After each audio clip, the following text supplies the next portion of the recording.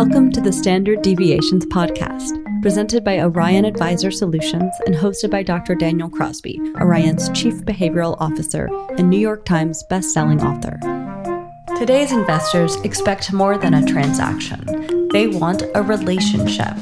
Show how your firm merges EQ and IQ with Orion's VFi 20, a new shareable assessment developed by Dr. Daniel Crosby that provides you with emotional and attitudinal insights into clients to facilitate more meaningful investing conversations from day one. Get started today at orion.com/BFi20. Hello and welcome to the Standard Deviations podcast. I'm your host, Dr. Daniel Crosby, and today I'm joined by Heather Fortner, CEO of Signature FD, a wealth management firm headquartered right here in ATL, Georgia. She's here to talk about leadership lessons that helped grow her firm from $250 million to over $6 billion in her time there. Welcome. Good morning. Thanks for having me. No, it's great to have you here. Long overdue. So, Heather, you and I, we're going to start with some commonality here. You and I share a background that I think is somewhat unique in the industry. We both share a background in counseling, and maybe it's projection, maybe it's overconfidence, but I'm thinking has informed your leadership as CEO, as well as the specific way that SigFD goes to market and crafts its planning and investing process. So how has that background in mental health impacted the way you lead and the way you go to market? Yeah, that's a great question. I don't think it's projection at all. The background in professional counseling has been, I think, probably one of the most beneficial journeys that I've ever taken, not only personally, but professionally. And the reason I say that is because really there were two main academic bodies that I studied during that time. One was the study of people, and the other was the study of systems. And those two studies really inform from a individual perspective, what's happening at the individual human level with people so that you can understand motivations and behaviors and actions and needs better of individual people. But then when you couple that with the study of systems and how teams work and what teams need and what organizations need, that really kind of pulls together how do you need to build? How do you need to think about building an organization that is made up of individuals in order to bring that to its best fruition, specifically when you're in an industry of serving individuals? And so that, for me, I think being able to bring all of those pieces together and get what I like to call specific tools for navigating those two areas, I think it was a leg up for me, I have to admit. Yeah. Were you ever a practicing clinician? No, that's the amazing part. So my undergrad is in finance. And then I had already started at Signature FD. By the time I started my graduate training, I was doing my graduate studies at night after work and got my master's in professional counseling at night. And at that point had a decision to make. Either I was going to go and get my licensure and remove myself from the corporate world, or I was going to, pursue my doctorate degree, which you can't do part-time. Yeah. Or I was just going to stay in the corporate world and use what I had learned. And my vision for pursuing, I remember, when I actually told the partners of the organization that I was going to get a master's degree, and they were like, okay, a master's in finance. I was like, yeah, so about that, no, it's actually not going to be in finance, but here's why. Yeah. And my belief around that came from really my own personal experience, which was, growing up in a home where financial resources were very limited. And honestly, the skill in communicating around those resources was very limited. And my belief was that if you could teach people earlier on how to manage money better, financial literacy, and you could teach them how to communicate about money better, counseling type skills, that you could really make significant impact in families and therefore in communities. So that was really the impetus for that. So I just ultimately never wanted to leave the corporate world because I believed that mission of combining the financial literacy and the ability to communicate well around money was incredibly important for me.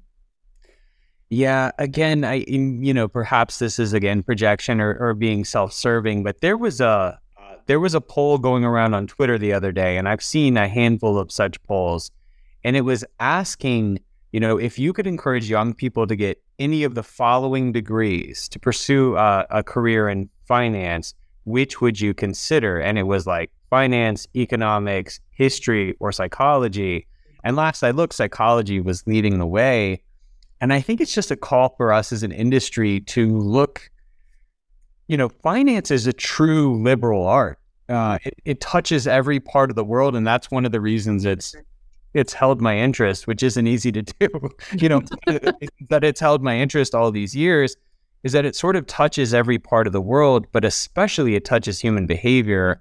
So I think it's awesome that SIGFD encouraged you to go get advanced training in human behavior, because it's such a huge part. And for me, when I look at the specific things that I learned in my PhD program, I have to say I don't use much of it today. There's some that I use, but the research methods, the inquisitiveness, the ability to ask good questions, and even the non-defensiveness, mixed results there. But one of the most valuable parts of my PhD program was we would literally watch tape. I would sit and counsel with someone, and they would sit there and watch tape of my session and go, this sucked, this was good. Yes. You did this well, you did this poorly. And I actually worked with a bank years ago, a bank in Western Canada that did that with their advisors. They sort of had captive advisors, the bank, sort of bank affiliated advisors. And they would videotape advisor-client interactions and break them down. Yes. And we would be so much better as an industry if we were more sort of locked into that sort of approach.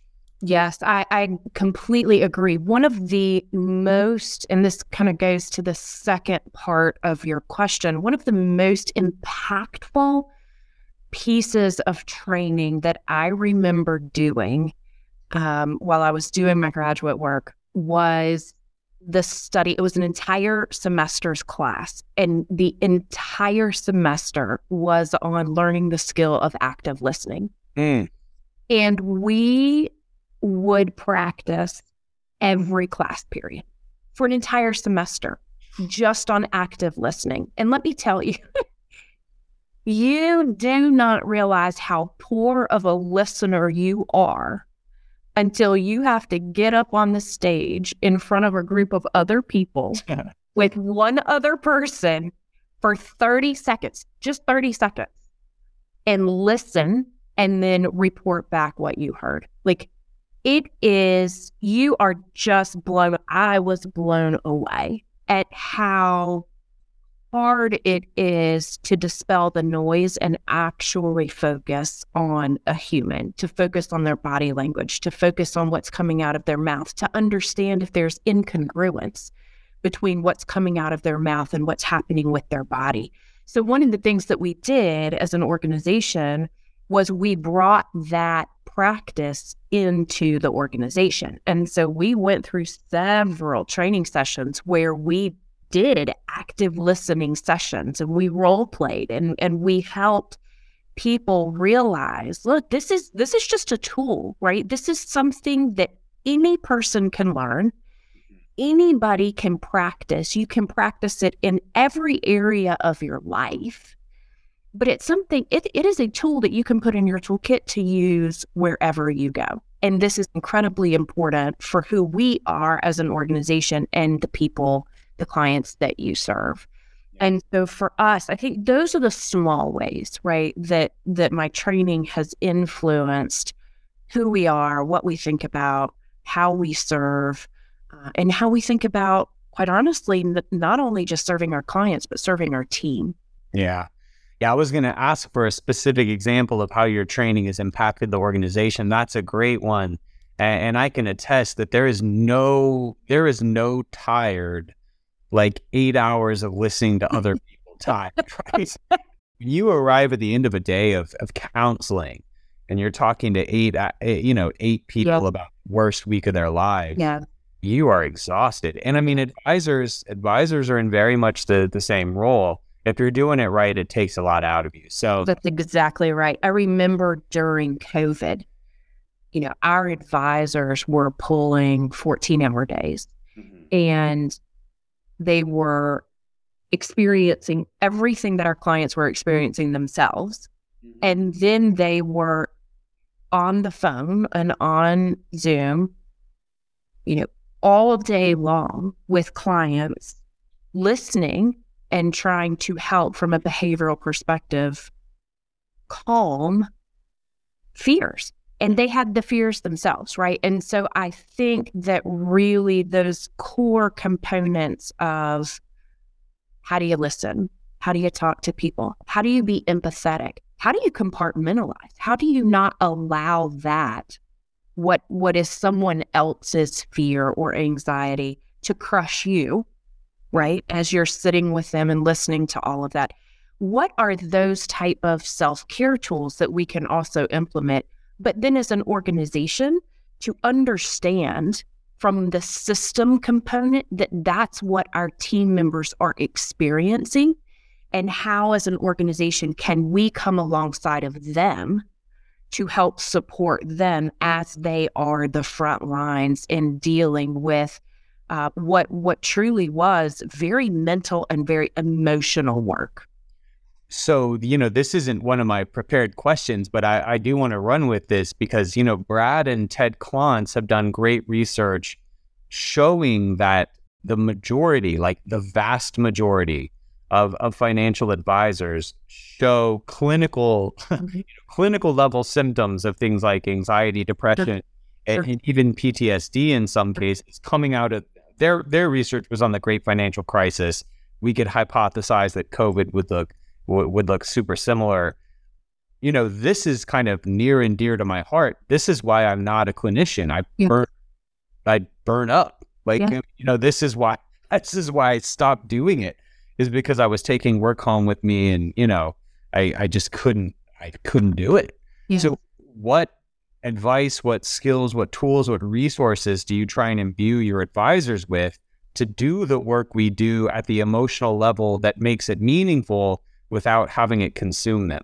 Yeah, I think that's a fantastic question, and something, quite honestly, that we as an organization, myself, our chief people officer, our director of HR, our senior leadership team, we are constantly on the prowl for more tools and resources because it's a never-ending struggle, right? Let's be clear. But the hope is that, one, just in acknowledging it and normalizing what people are experiencing. I think there is such research around the fact that when people feel alone and they feel isolated and they feel like they're the only ones that are experiencing these things, these feelings, these emotions, it is so much harder to deal with and so much more desperate, right? So as an organization, we started very early on during that process of talking about it openly, which quite frankly was uncomfortable. It was uncomfortable for me. It was uncomfortable for the organization, but we knew that it had to happen. We had to address it head on, to normalize it, to create some sort of safe space, to be able to talk about what are we doing about it? What are the resources? We surveyed our people over and over and over again. What do you need? What are you experiencing? How are you feeling? What do you think? What do you have going on at home? Everything was anonymous, but it was really in an intent to give people a voice into the fear and decision-making that we were having to face at that time, right? People need to feel seen. They need to feel heard. They need to feel that there is a safe space for them to speak into should they need to. And they need to feel like they belong. And those core needs from our perspective, really, we wrapped programming around those, ensuring that we had employee benefit, mental health counseling that people could call that wasn't related to us. We don't get any information on it, but here's what you get. Here are the resources that you have. Here are the numbers that you can call should you need to. Here's what they do. Here's how they can help you. Here are some other counseling resources in the community. Should you need, feel like you might need to go talk to somebody, here are some resources that we have vetted. Here's people that we have used who are qualified clinicians that you can go talk to. Really, we implemented a new technology. It's a fascinating technology. It was created to bring together the Jewish community for Shabbat dinners, and it was very prolific on college campuses. So people that wanted to come together for Friday Shabbat dinners, but didn't necessarily know each other, and you could create these events, these offerings, these community type gatherings, and really have a technology that wrapped around that where people could log in, they could see every event that was available to them, and they could request to participate, go host, they could, and through that technology, we as a leadership team said, we're going to create these community type events for people that might need connection, want connection, if you're comfortable. And so we as a leadership team leaned in, we created all these types of events, right? Continuing to build opportunity for people to connect. A lot of them were virtual, but that didn't matter. Some of them were outdoors, right? When people were comfortable to get back outdoors and get together just to create that connection. One of the things that we did was we opened the office in June, and we said, you know what? We have people in our community that are single, that are by themselves, and want people that are home, shoved up at home with 4 kids, and they are going crazy and can't get anything done, right? What do we have to do to get our space open so that, again, our people have a space to go to be their best selves? And we made all of that optional for people. But for us, it was really about, we want you to know that we see you. We want you to know that what you're feeling is normal. We want you to know that you belong here, and we are doing everything in our power to create safe spaces for you to get your needs met. And here are other resources outside of our organization that can help you should you need it. Yeah. And so, that really was, I think, very important for me as a person trained in helping others to ensure that we had as an organization. Yeah, I love that. Normalize it, provide resources, create community, all a huge help. If you're doing this work the right way, it's going to impact you, and you're going to need to take self-care seriously. Heather, listeners to the show will know that I'm a bit of a purpose freak, that I spend a lot of time thinking about meaning and purpose and how to bring this into our clients' lives. You're right there with me. And you've taken the additional step to create something called Net Worthwhile, which is something the Signature FD uses to help people tie their life purpose to their wealth. Now, this is a bit of a cynical statement. It feels like every financial advisory firm is doing some sort of absolutely, true wealth is more than money thing.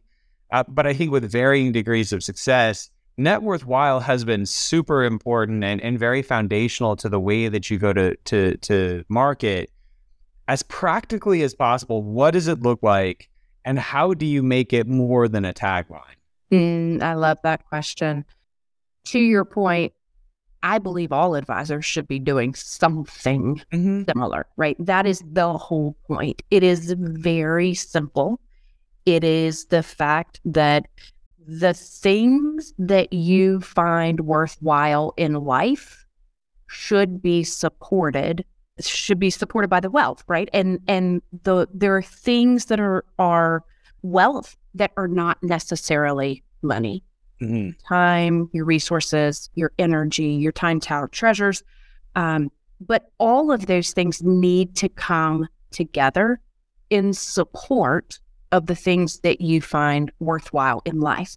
Otherwise, you get to the end and you're like, what was it all for?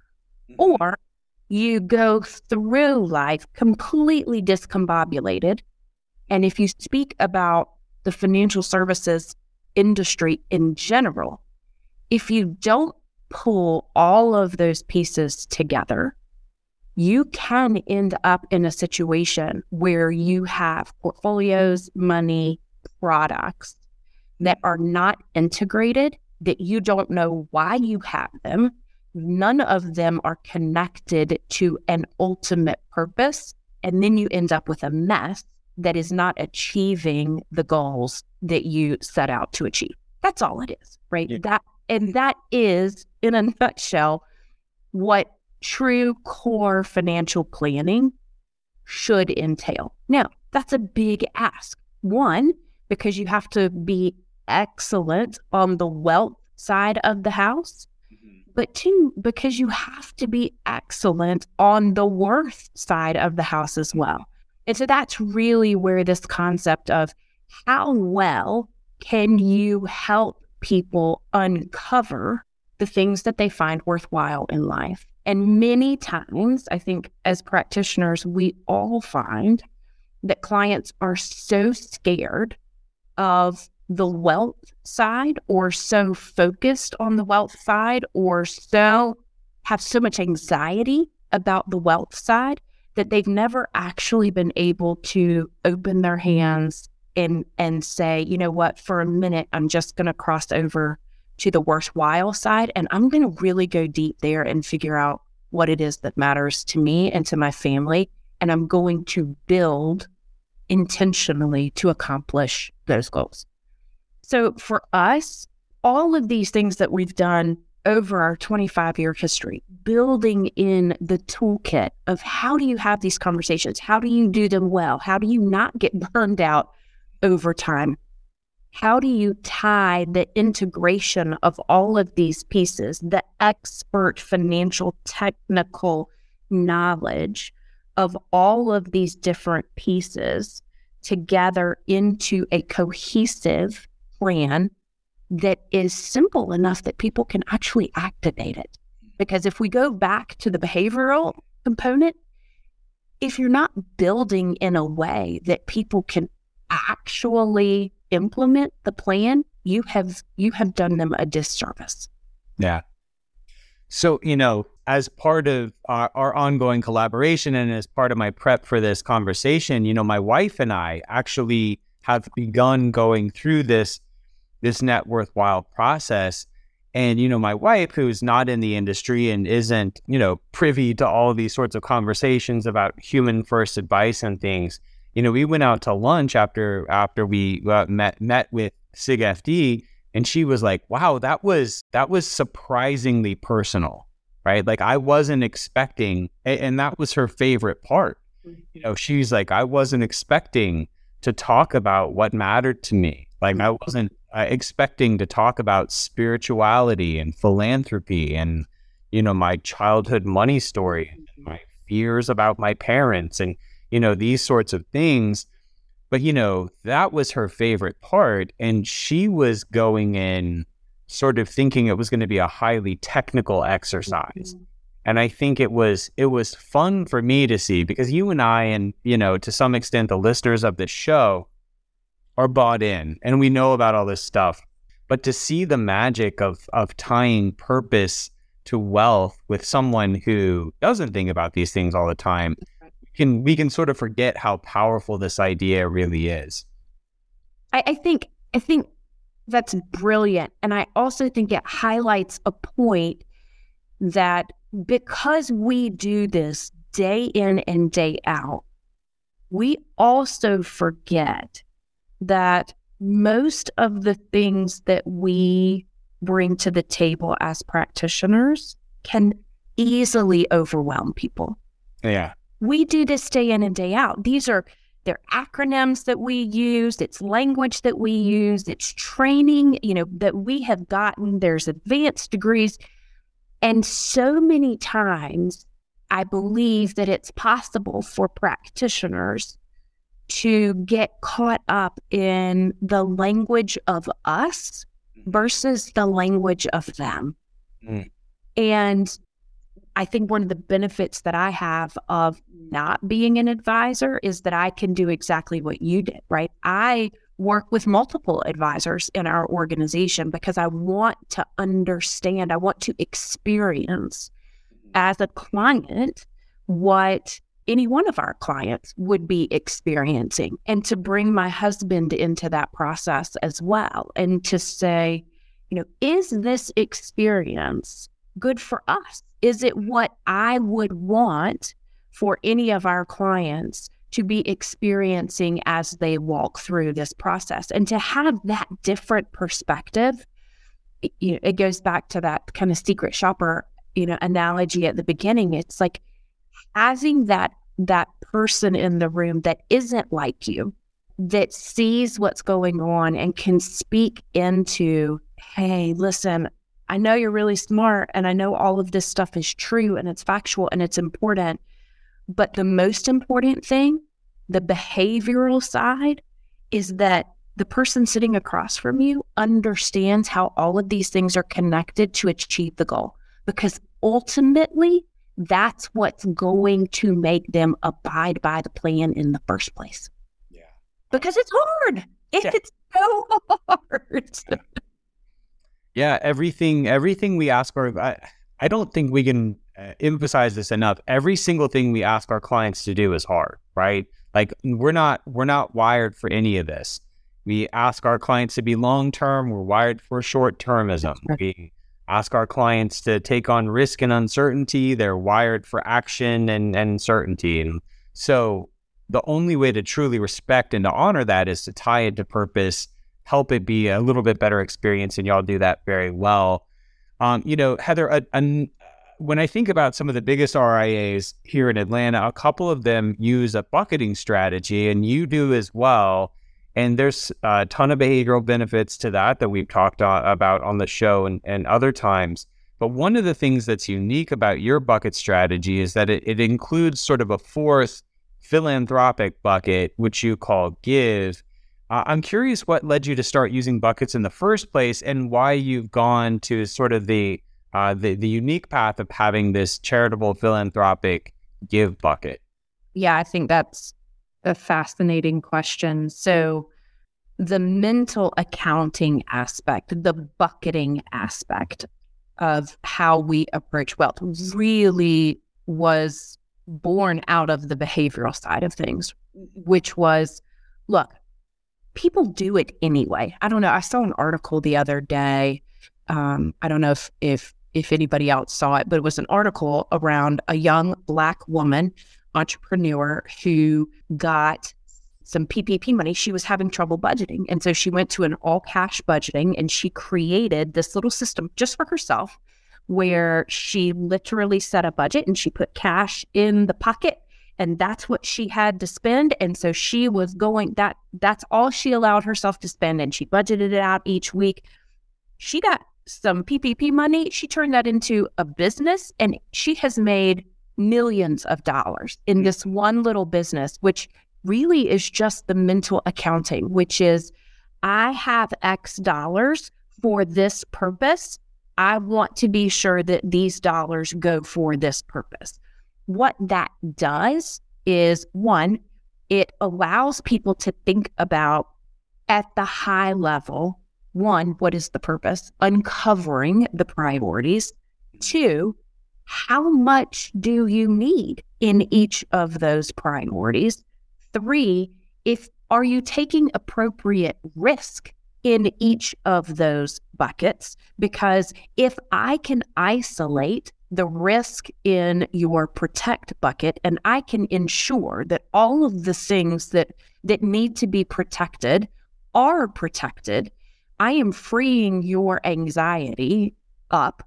I am freeing you up to maybe think a little differently about the other buckets. And when markets move and when things happen, you have a different emotional response because you know that we have already appropriately handled the other buckets of your needs. And so just that simple behavioral component, I think, was what really drove the mental accounting piece. The give bucket is something that I find fascinating because one of the differentiating pieces for us of the give bucket is that we believe that there is voluntary giving and involuntary giving. Involuntary giving, they're taxes. You have to give it away. You have to give it to the government. And the reality is that most of us would rather, one, minimize what we have to involuntarily give away. And two, if there are ways to give that same amount that we would have to give away to a more charitable organization, we would opt to do so. If I could give that money somewhere else other than having to give it to the government, because I'm going to have to give it away whatever I do, I would prefer it to go somewhere else that's going to have, impact. So I think our approach of, hey, listen, we are going to address the tax issue head on. And they're, having experts, the CPA experts, which is really the background of where we were born from, it's an advantage for us, a very advantageous part of who we are, in that we just call things what they are. We just, speak the truth and then build appropriately around that. And so for us, really leaning in not only to the involuntary part, but then to the voluntary part of how much, what is your legacy? What does matter to you? And the reality is that it may be you want to give to people. It may be you want to give to family. It may be that you want to give to charity. It may be that you want to give to yourself. We have no judgment. That's the beauty of Net Worthwhile, is that we do believe that it is individual to every single human. We're not here to stand in judgment. We are simply here to walk alongside of you in that journey with financial expertise, but also with behavioral expertise to help get you where you want to go. Yeah. Well, as I told you earlier, I gave some money to the government about I'm pretty sure here in a couple of days we will all be giving to the government. I hit send on my involuntary give right before. And it hurt, didn't it? It hurt, didn't it? Yeah, it hurt. It made me wish I had talked to some of your folks to be a little bit better prepared. Here's what we're going to do with this next question. We're going to empower your competition. Your client. I love it. Your client retention rate is 97%, which is well above the industry average. And I wanted to talk about, as specifically as possible, what accounts for that? What do you all do there that drives this number so high, and what could others steal from you? I'm going to go back to one of the questions that we answered earlier. One of our core beliefs is that authenticity is incredibly important. Transparency, authenticity. And that if we aren't living our core values for our people, there's no way that our people can exhibit our core values to our clients. Mm-hmm. So one of my beliefs is that if we are doing everything in our power to empower our people, to help them feel seen and valued and like they belong, and that they have space to pursue their own net worthwhile, that authenticity incongruency turns around and proliferates out to every person outside of our organization that they touch. And so, I don't sit in front of clients. I'm not out there advising individual clients. My job is to take care of the people inside of our house. And so I would encourage all practitioners that how you treat your team, what you do for your team, how you train your team, how you lean into their well-being, it translates. It translates into every action that they have outside of your organization, specifically with your client base. And you will know through that authenticity, through that retention, through that loyalty, that they then are making clients feel seen and valued and like they belong.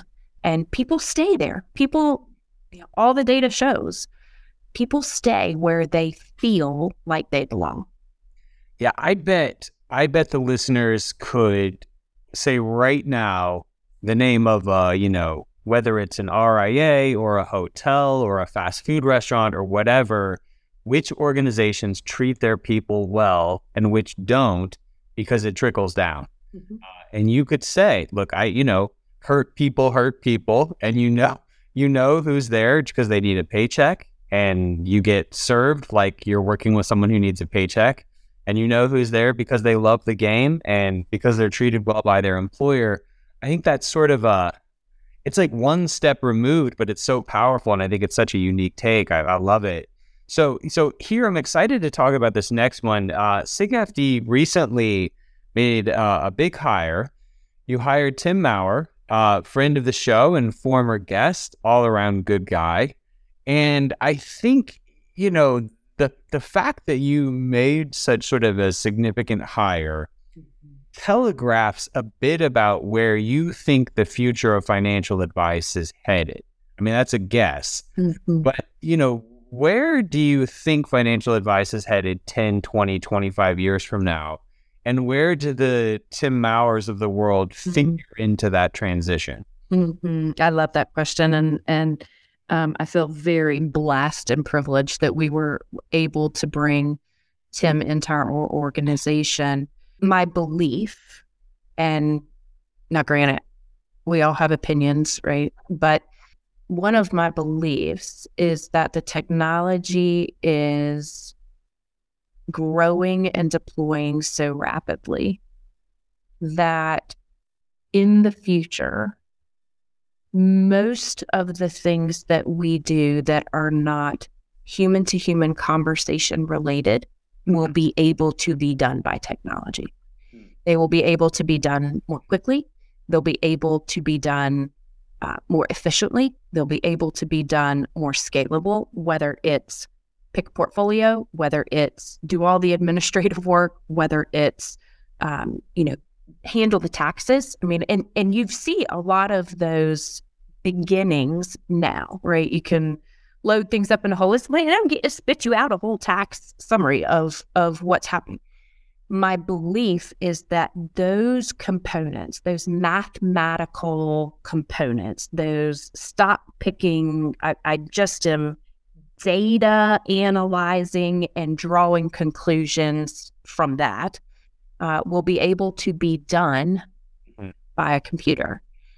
And so if that is the belief, if you trace that belief out and you start to play chess with that, what is it that people desire? And I do think we've seen a lot of this thesis is played out with COVID, which was the human connection was what mattered. Mm-hmm. It was what kept people sane.